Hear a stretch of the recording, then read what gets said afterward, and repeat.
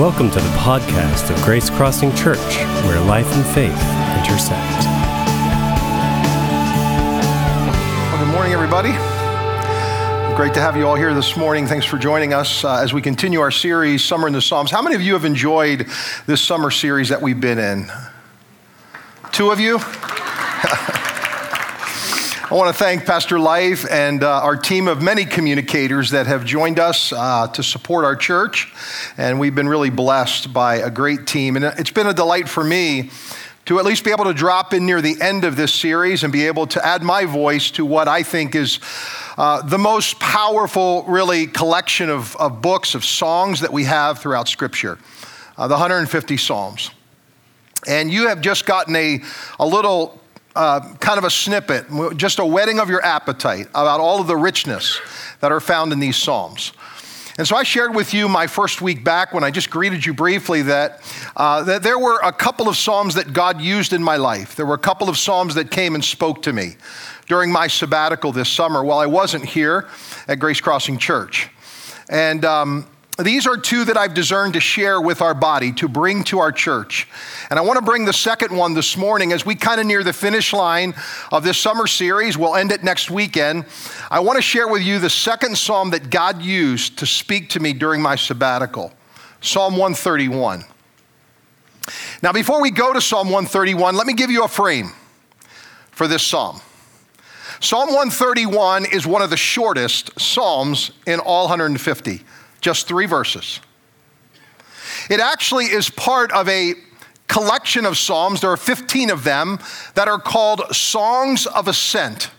So historically, Jewish worshipers would sing these Psalms as they made their way and ascended the road to Jerusalem for the 3 pilgrim festivals. These were the Psalms. Psalm 120 to 134 were these Songs of Ascent. They were designed to guide people through the valleys as they were making their way through the mountains and up the mountain of life to get people's heart to the top. You know, sometimes in life we go through deep valleys and we need something that encourages us, something that strengthens us, something that reminds us that we are still overcomers in Christ. And these Psalms were the way that they encouraged their hearts. These God-fearing followers would encourage these hearts with these songs of ascent. This Psalm 131 is also known as a Psalm of confidence. And these are Psalms that actually begin with lament, a passionate expression of sorrow and sadness and grief. But these Psalms of confidence always end by reaffirming. The psalmist always reaffirms their confidence in God. So penned by David, Psalm 131 is one of these Psalms of confidence. What David is doing in Psalm 131 is David is reminding himself of the fact that he has complete confidence in God. And because he has complete confidence in God, he then can totally surrender to God as a child. Now, there were 2 invitations God gave me before I went into my sabbatical. One of those invitations was, come and just be my beloved child. And there were a couple of verses God used early in my sabbatical to kind of help me understand what he was trying to do in my heart. One was Matthew chapter 11, which actually says this in verse 29, simply join your life with mine. Some versions say, take my yoke upon you. Here's what the literal rendering means. It means bend your neck to my yoke. A yoke was simply used metaphorically to tie 2 animals together to work as one. And the focus of this is not simply work, it's union with Jesus. And God's saying here, Jesus is inviting me, he's inviting you, simply join your life, bend your neck to my yoke, learn my ways, and you'll discover that I'm gentle, humble, easy to please. I grew up with a dad that was none of those. My recollections of my father were that he was demanding. He was not easy to please. He was certainly not gentle and not humble. Maybe you grew up with a dad like that too. I want you to know that's not our Father. That's not our Father in heaven. That's not how he treats us. And God, throughout my sabbatical, was reminding me again and again and again of his gentleness, his humility, and the fact that he's not demanding, he's easy to please. You will find that he says, refreshment and rest in me. And that was what my sabbatical was. It was about refreshment and rest. The second verse God used was out of John's Gospel, chapter 15. And it actually coincides with that verse I just read. As the Father has loved me, so have I loved you. Did you catch that? To the same way, to the same degree that the Father loved his Son, to that degree he has loved us. And then he tells us this, abide in my love. That word abide means to make yourself at home, to relax, to rest. Make yourself at home in my love. Relax in my love. The invitation to rest and refreshment is not an invitation to a place. It is an invitation to a person. And that person is Jesus. And I realized that in my sabbatical, I was having a very easy time receiving God's love for me and focusing on his love for me as his beloved child. And it dawned on me. Why was I not resisting it like I used to? Why was I not pushing back like I once did? Why was I receiving at such a deep heart level, deep within my soul, waves of grace, waves of love washing over me? And I realized the answer to that in a companion verse in the first letter John wrote, 1 John chapter 4, where John actually says this in 1 John chapter 4, verse 12. No one has ever seen God. Now notice this. If we love one another, God abides in us, and his love is perfected in us. How is it that we experience God's abiding love? How is it that we experience God's limitless love? The only way we can do it to its fullest in perfection is by experiencing it through others. Let me just say it this way. We can never experience the depths of God's limitless love without first experiencing the limitless love of others. Until that point, God's love is just something abstract. It's just a nice idea. It's theologically a good thing, but it never goes deep. And what makes it go deep, what perfects God's love, what helps it abide in us is when we can accept the limitless love of other people in our lives, in our brokenness, in our failures, in our weaknesses, in our limits, and in our vulnerabilities. We experience God's perfect love through each other. And may we, Grace Crossing Church, never, ever forget that. That if there's something that we want to be known for in this community, it is our love for one another. Because our love for one another proves that we are God's disciples. It also shows that God's love is perfect in us. So David is writing a psalm that is about an understanding of the depth of God's love for him. And the fact that because he can have complete confidence in God, he can then totally surrender to God. In fact, Psalm 131, the overarching theme of it is surrender. And not just any kind of surrender, childlike surrender. Surrender as a beloved child of God. It is coming and reaching a place where your soul has become so calm and so quieted that you are now at complete peace with the Savior who loved you and gave his life for you. You're no longer wrestling. You're no longer resisting. Your heart is finally at rest. Now, when we talk about childlike surrender, I think there are three aspects of it that actually Psalm 131 punctuate. These are all significant evidences and trademarks of what I would call childlike surrender. The first one is that childlike surrender begins in the heart. It's actually a posture of the heart. Here's how David opens the first part of Psalm 131, verse number 1. Lord, my heart is not proud. My eyes are not haughty. David begins by expressing that childlike surrender is an attitude of the heart.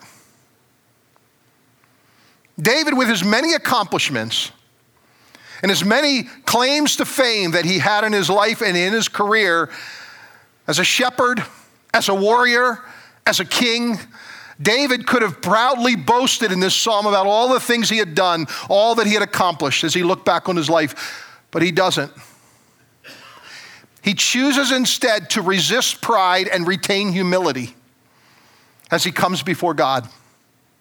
And then he gives this beautiful example of how he chooses humility over pride in the second part of verse number 1.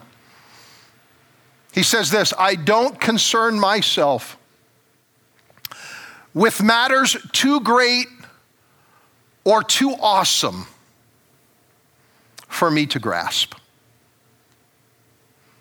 Think about how much of our life is lived trying to make sense out of what we don't understand.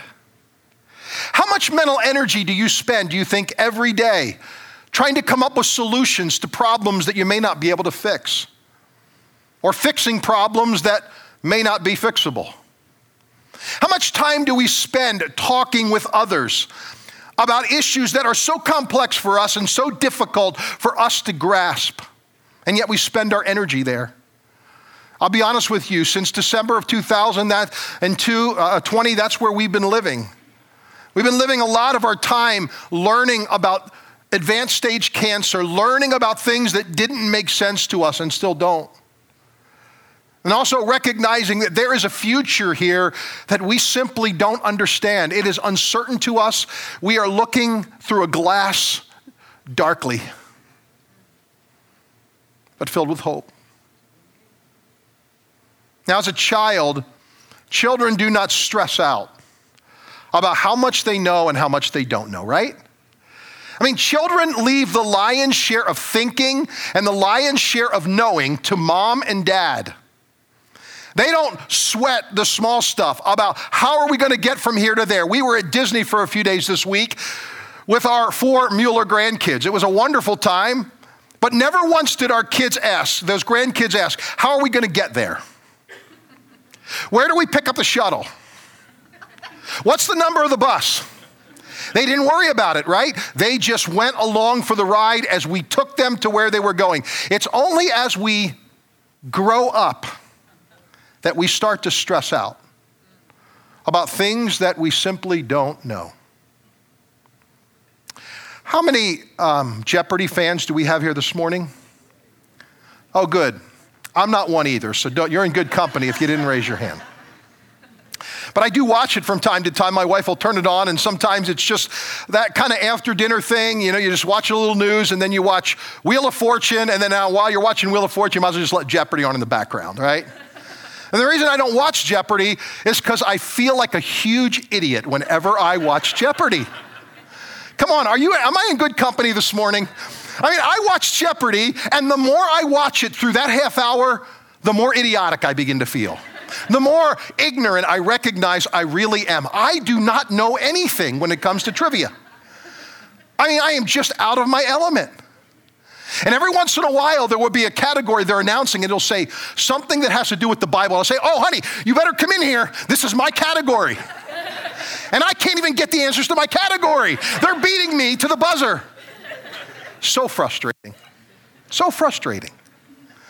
So we were shopping with our grandkids a few weeks back, and my 7-year-old grandson was picking out a game that he wanted, and so I said to my 9-year-old, why don't you pick out a game? And I helped him find one. It was called Trivia, Parents versus Kids. And I thought, man, this is my kind of game, you know? This is my kind of game. Like, I can win this one. And I did okay for the first part of it until you got your 9-year-old grandson Shane on the other side, the kid's side. If you know Shane, you know this kid he reads books. And I mean, I'm not talking little books with pictures, 400-page books. He reads and retains this information. He's answering questions for the kids and the parents. I said, this just isn't fair. I can't figure it out. Listen, in life, there are things that we just simply don't know. And let me give you one of the aspects, one of the ways in which we practice surrender. One of the ways we practice surrender is by accepting our limits.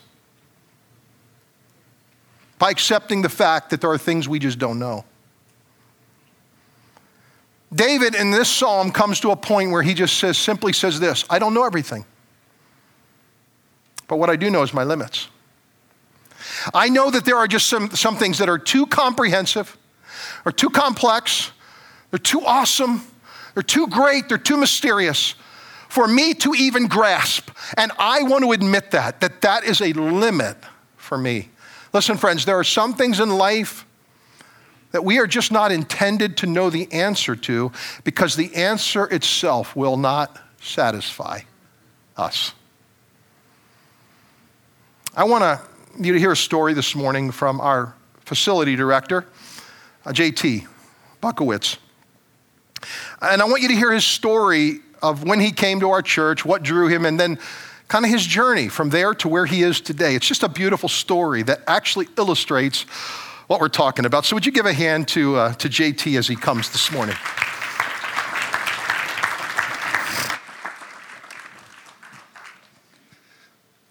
Good morning. I think the first thing that when Gil asked me to share this story, I started thinking about my own life and learning.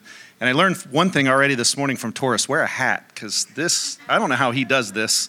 Gil up here every week. But the story Gil's talking about, I'll share that first and kind of give some context to it. So we started attending Grace Crossing Church in 2013, end of 2013, beginning of 2014. And kind of the journey to get there was I grew up kind of opposite of what Gil said. I was the kid who wanted to know, how are we getting there? I wanted to know everything. To me, knowledge was what made me valuable. That's how I saw myself. That's how I fit in. And when I read those first two lines of 131, I was the exact opposite of that. I was very prideful of it. I thought I knew everything. I was the kid who knew everything. I prided myself on knowing everything. I was arrogant about it. I tell a lot of people before coming to Christ, I was a jerk. I get to say jerk in church, which is kind of cool. I was a jerk. It really doesn't surprise me now when I look back to see that I didn't have a whole lot of people that cared about me or friends that I was close to, because I didn't allow that to happen, because to me, knowledge was everything. Be as smart as you could, know everything you can know. And, in my faith, I didn't grow up going to church a whole lot until I got to high school, because I got sent to a Catholic school. But I remember one statement when I was a kid at a Sunday school. You learn the song, Jesus Loved Me. Yes, I know, because the Bible tells me so. And I believe that to a certain extent because it made sense and I was told that, right? But then I got to a point where I started learning, growing, and I questioned the Bible. And I'm like, well, is that real? And so I always had all these questions. And, my wife and I had kids, took him to church. We went to the Catholic church and we would go there. And in 2013, we had an experience where we were at a conference. And on a Sunday morning, there was a non-denominational church service. And everybody said, you got to go. And I was like, okay. And I sat there for an hour. And at the end of it, something just said, JT, you're missing the point. You're missing the point. And I told my wife that. I said, I don't know what it was, but there's just this feeling we're missing something. So we came back and we started looking for churches. And I had a friend who had always offered for me to come to church. And then he said, hey, this church I'm at now, I think you'd really connect and like the pastor. So I said, all right, we'll go. We came to Grace Crossing, long story short. Haven't left. It's been, I was just telling Pastor Life, 7 years. But in that, I got to meet Gil at a church picnic. And I won't go into all the details of how we actually met. But in that, we started a friendship. I told him, I said, hey, I have some questions. I need to learn, right? I need to know. First thing I did once we came to Grace Crossing, I went home and I Googled, like, what type of church is it? And I found out it was Protestant. And I was like, oh, Protestant Catholic, we can't do this. Like, my wife and I, no, well, this doesn't work. That's kind of how but we read more, and I'm on the computer learning, and I'm like, no, this makes sense. So I said, Gil, I have questions. He goes, well, let's meet. I said, okay. He said, bring your list of questions. So I set up a meeting. I have my list of questions. I come in, and I said, hey, I've got my list. He goes, great, let me see it. And we're in his office, and I hand it to him, and he looks over it, and he goes, oh, I can answer all of these. And I'm telling you, I sat on my chair, and I leaned in. I'm like, yes, because these are questions like I don't know. Well, now I know there's not a whole lot of answers to, but he looked at me, looked at that paper, and he crumbled it up, and he threw it in the trash can. Now, this was the first time anybody had denied me knowledge. Like, I love to learn. Like, it was a gift, because he said, what you're looking for, these questions aren't going to answer. The answers to these questions aren't going to fulfill you. And it just struck me so much that I knew I was missing something still, right? And then that's when I realized I was trying to know things instead of knowing someone. And when that hit me, well, I didn't expect to get this way. When that hit me, it changed everything. Because there are questions now, I still question things. I love to question things. I like watching how things are made. And of course, that's why I tinker and fix and do things here. But I don't need to know things now. There's so many times somebody will ask me a question, or I want to dive into something, and I go, but it doesn't really matter. It just doesn't matter. I don't need to know that, because what I know is that I'm loved. And I think that's what I was always looking for when I was gaining knowledge. I thought I'd be valued. I thought I'd be loved for what I knew. But I realized I was loved for who I am. And that has changed everything. And that is Grace Crossing Church. And that's why I love being here. So thanks, Gil. Man, thank you. Okay, there's two things you got to know about the story he just shared. Number one, the church picnic. He unseated me as the cornhole champion. That was not something a guy who comes to a church picnic, doesn't attend your church, should do, right? I'm like, who's this ringer that this guy brought? The second thing about that story is, I'm not a great counselor, okay? But there was a prompting I had from the Lord that as I sat with JT, there was something he was looking for that wasn't found on that paper. And he responded to it. And I'm really thankful that he did. I love your story, JT. Thanks so much for sharing it. Can I tell you that as I look at Scripture, I think one of the things I've become aware of is this, that the original sin was not disobeying God. I think the original sin was substituting intimacy with God for the knowledge of God. That was the original sin. It was substituting intimacy with God for the knowledge of God. Genesis chapter 2, verse 17 in the garden, here's what God says to Adam and Eve. You must not eat from the tree of the knowledge of good and evil. Notice it wasn't just evil. This wasn't a bad tree. This was also a very good tree. But he said, I don't want you to eat of this tree of knowledge, for when you eat from it, you will certainly die. And the enemy comes along, the serpent, in chapter 3 of Genesis. Here's what it says. Verses 4 through 6. The serpent, who is Satan in form of a serpent, you will not certainly die, the serpent said to the woman. For God knows that when you eat from it, your eyes will be opened. And notice, you will be like God, knowing good and evil. When the woman saw the fruit of the tree was good for food and pleasing to the eye, and also desirable for gaining wisdom, she took some and she ate it. She also gave some to her husband who was with her, and he ate it. Here's what Adam and Eve are doing in this moment. They are powering up to God. Because that's what knowledge does, doesn't it? It powers us up. It makes us feel more than what we are intended to be. Somehow knowledge makes us feel superiority. And Adam and Eve are wanting to power up to God in this moment. Perhaps that's why Paul the Apostle writes in 1 Corinthians chapter 8, what a profound truth. Knowledge puffs up, while love builds up. God never intended our big ambition to be knowledge.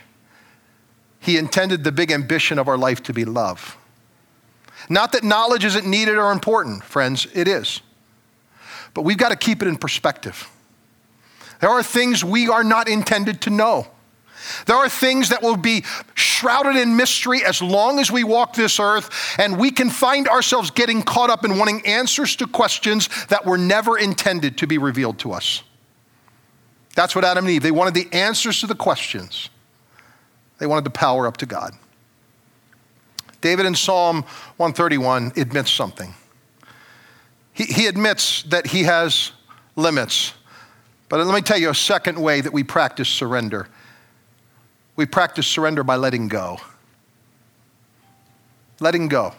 Letting go of the need to know. In fact, if I were to reduce, if the Christian life were to be reduced to just two words, I think those would be the words. Let go. Let go of your misplaced loves. Let go of your disordered priorities. Let go of your need to be first, to be right, to be more. Let it go. God came to me on my sabbatical and revealed to me that I have this temptation that I give into often in my life, especially in my leadership. And that is this temptation to be more. To be more. And Gil, somehow you got to be more. You got to be more powerful. You got to be more impressive. You got to be more insightful. You got to be more. And God said, listen, that is a temptation.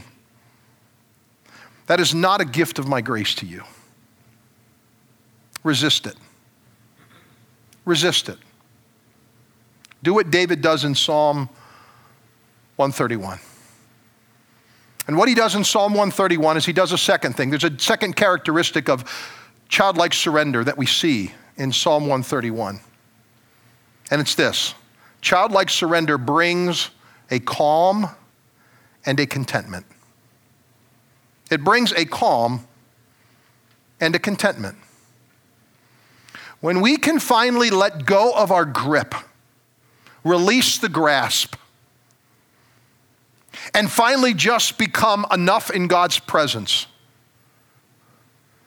we all of a sudden start to recognize that we are his beloved son or his beloved daughter, not because of what we do or don't do, but because he chose us.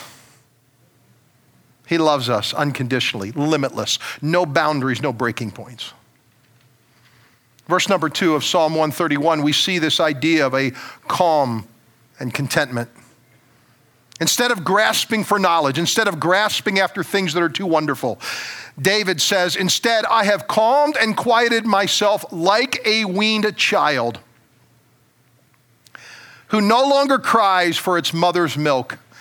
Yes, like a weaned child is my soul within me. Now, David uses a very uncharacteristic illustration for calm and contentment here. It's not very macho. But it is perhaps one of the most beautiful illustrations for what calmness and contentment look like.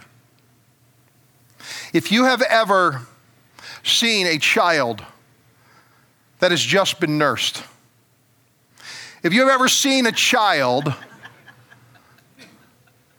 who actually is satisfied, then you know the look I'm talking about. This is my now 11-month-old granddaughter, adopted granddaughter, Emma. It's a picture right after she's done feeding. Just look at that face. Take it in this morning. Is this how your soul looks in the presence of God with everything you've got and you're holding in your life right now? Do you find yourself at a place of such peace and contentment and satisfaction? I can't think of a better picture of what peace and contentment and satisfaction look like than that little face right there. Don't you just want to grab those cheeks and kiss that little girl?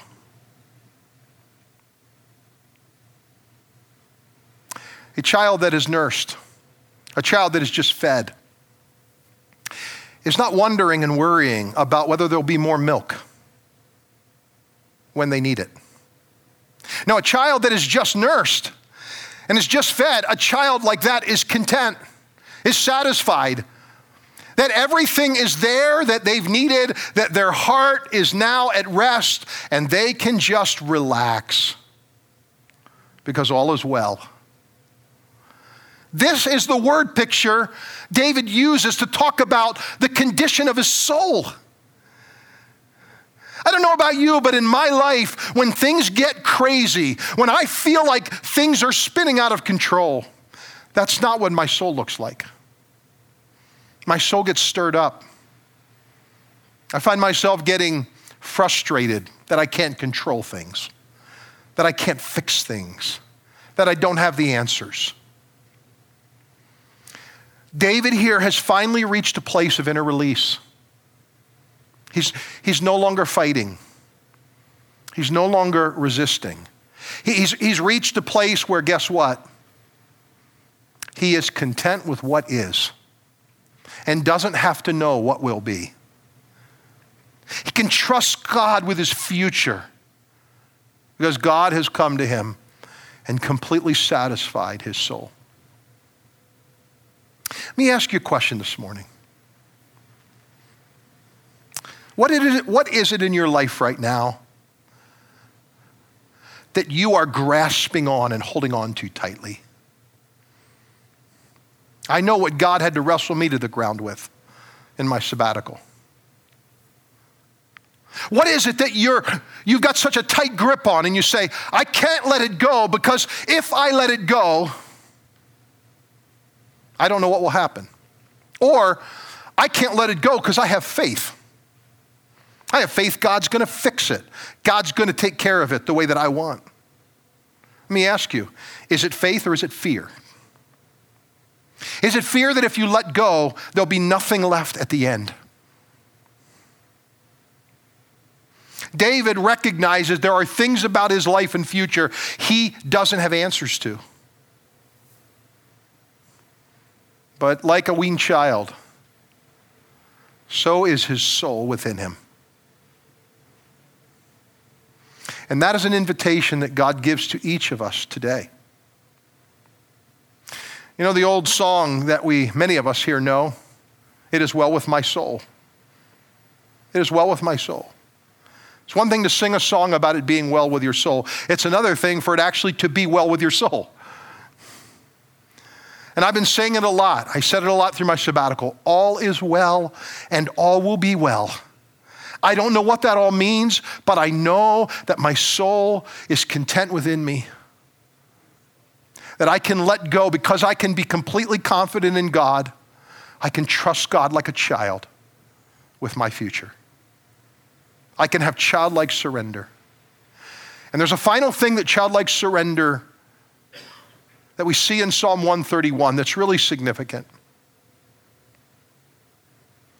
Childlike surrender provides us biblical hope.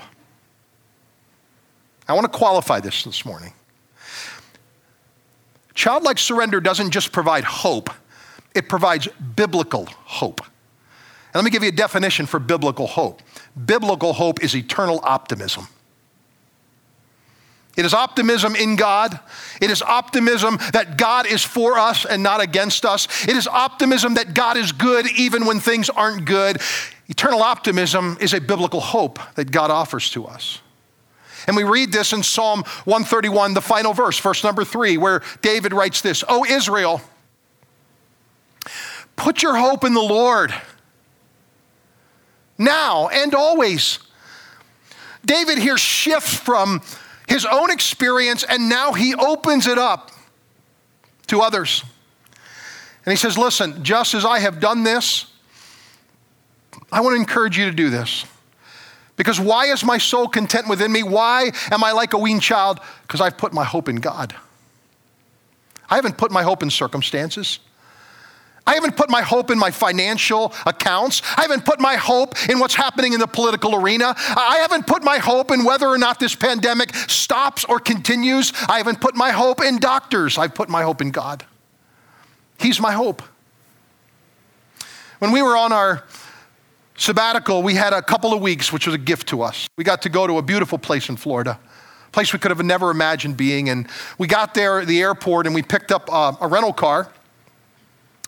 And we were surprised to see that the license plate on the rental car was actually from South Carolina, not from Florida.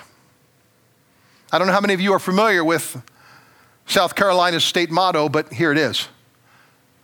Notice the top of it. While I breathe, I hope. I love that motto. While I breathe. In fact, I Googled it, right? I thought this cannot be the state motto. This got to be just somebody put that on a license plate. No, it is. That's our state motto. While I breathe, I hope. How cool is that? This became our mantra during our sabbatical. Kelly and I looked at each other so often. We said to one another, while we breathe, we hope. While we breathe, we hope. And I want you to know this morning, that invitation to put your hope in God now and always is not just for Israel. It's for me. It's for you. When I was in Bible college studying for the ministry, Kelly and I were serving at a church in their youth ministry, youth and young adult ministry as leaders. We were both presented with a Bible at an event that we had. And it was a personalized Bible. It actually is a personalized Bible that everywhere a name appears in Scripture, it takes the name out and puts your name into it. It's an incredible resource and gift. I've cherished it since the day I received it many, many years ago. I want you to do that this morning. I want to invite you as we transition to communion to take the name Israel out of that verse. Let's put that back up there, verse number 3. And I want you now to put your name in place of Israel. Because that's what God invited me to do on my sabbatical. Oh, Gil, put your hope in the Lord now and always. I want you to put your name in that right now. As our band comes, as Taurus prepares to come, I want you to put your name in there. And I want you now to hold that before the Lord as we move into communion. Oh, your name. Put your hope in the Lord, not just today, but always. Why? Because God, we can have complete confidence in God, and because of that, we can totally surrender to God as a child. Thanks for listening. To learn more about Grace Crossing Church, including service times and directions, check us out on the web at www.gracecrossingchurch.net. We hope to see you at one of our upcoming weekend worship gatherings. Have a great day.